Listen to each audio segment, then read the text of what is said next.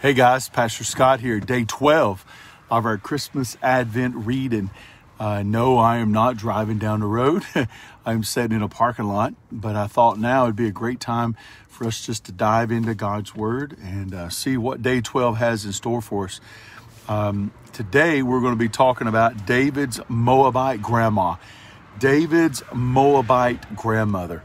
And we're going to be reading out of Ruth chapter 4, verses 11 through 12. And we're going to be reading Matthew chapter 1, verses 5 through 6. So here's our Bible reading, and then we'll get into the reading of our Christmas Advent. So here we go.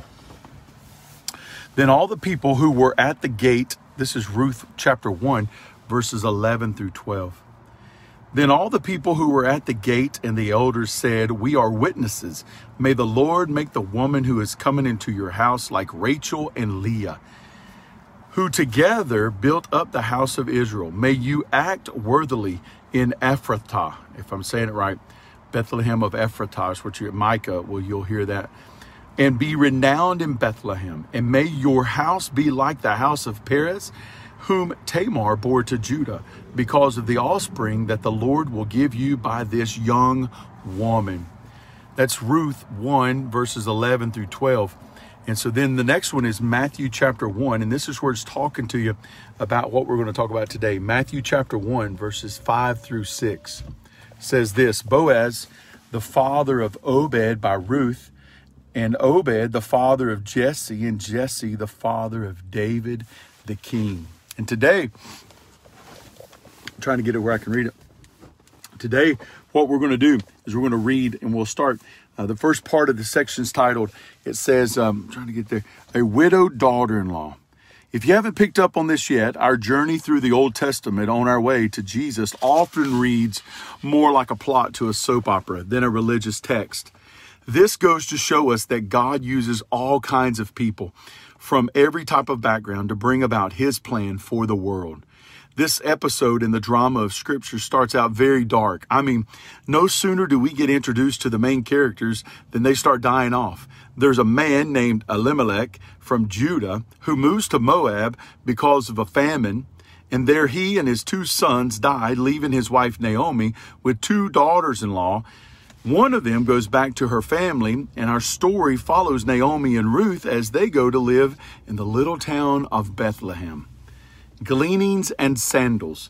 As soon as they get settled in Bethlehem, Ruth gets to work. You see, God had already made a way for faithful Jews to take care of the poor, and Boaz was a faithful Jew. It just so happened that this takes place in the time of the harvest, and Ruth just so happened to stumble across Boaz's field. As was their custom, Boaz's workmen would harvest the fields, but would leave anything that fell to the ground for the poor to pick up for themselves. This is where Ruth comes in. She was busy all day picking up the leftovers when Boaz noticed her. He had already heard of the kindness she had shown to Naomi, and he wanted to help reward her. So he told his men to leave out even more for her. When Naomi hears about this, she realizes that Boaz is a unique position to help because he is a close relative and theirs and could be their kinsman redeemer. That's an awesome saying, kinsman redeemer. I realize that some of this might be confusing because it is talking about ancient Jewish traditions and customs, but the really crazy part is that these practices had been a part of the Jewish culture for generations, and now God is using them to bring about his plan of salvation through Jesus.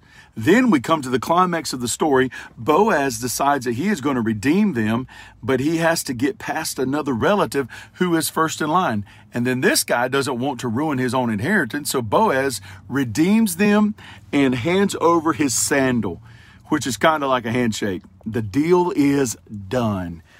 And so to reflect, all right, this is a really cool story, but where does it fit into the Christmas? First off, we get to see even more of how God had always been working towards fulfilling the promise he made in Genesis 3 to Abraham. Or to Adam and Eve. God set up laws and customs for his people that were instrumental in bringing all of this together.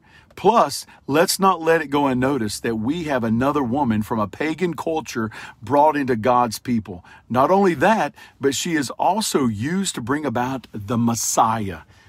It is in the last verse of Ruth, listen to this, that we really see the connection to Jesus. Ruth has a kid named Obed, who has a son named Jesse, who has a boy who would grow up to be King David. How amazing is that? God uses this poor Moabite widow to be the great grandma of King David. So this year, when you are singing "O Little Town of Bethlehem," make sure to pause and remember that Bethlehem is also where there was another Redeemer who showed kindness to a different outcast, being a young woman. Y'all have a good day, man. Day 12. I love the book of Ruth. I love the story and the picture that it gives of that of the coming Messiah, the one of the kinsman redeemer.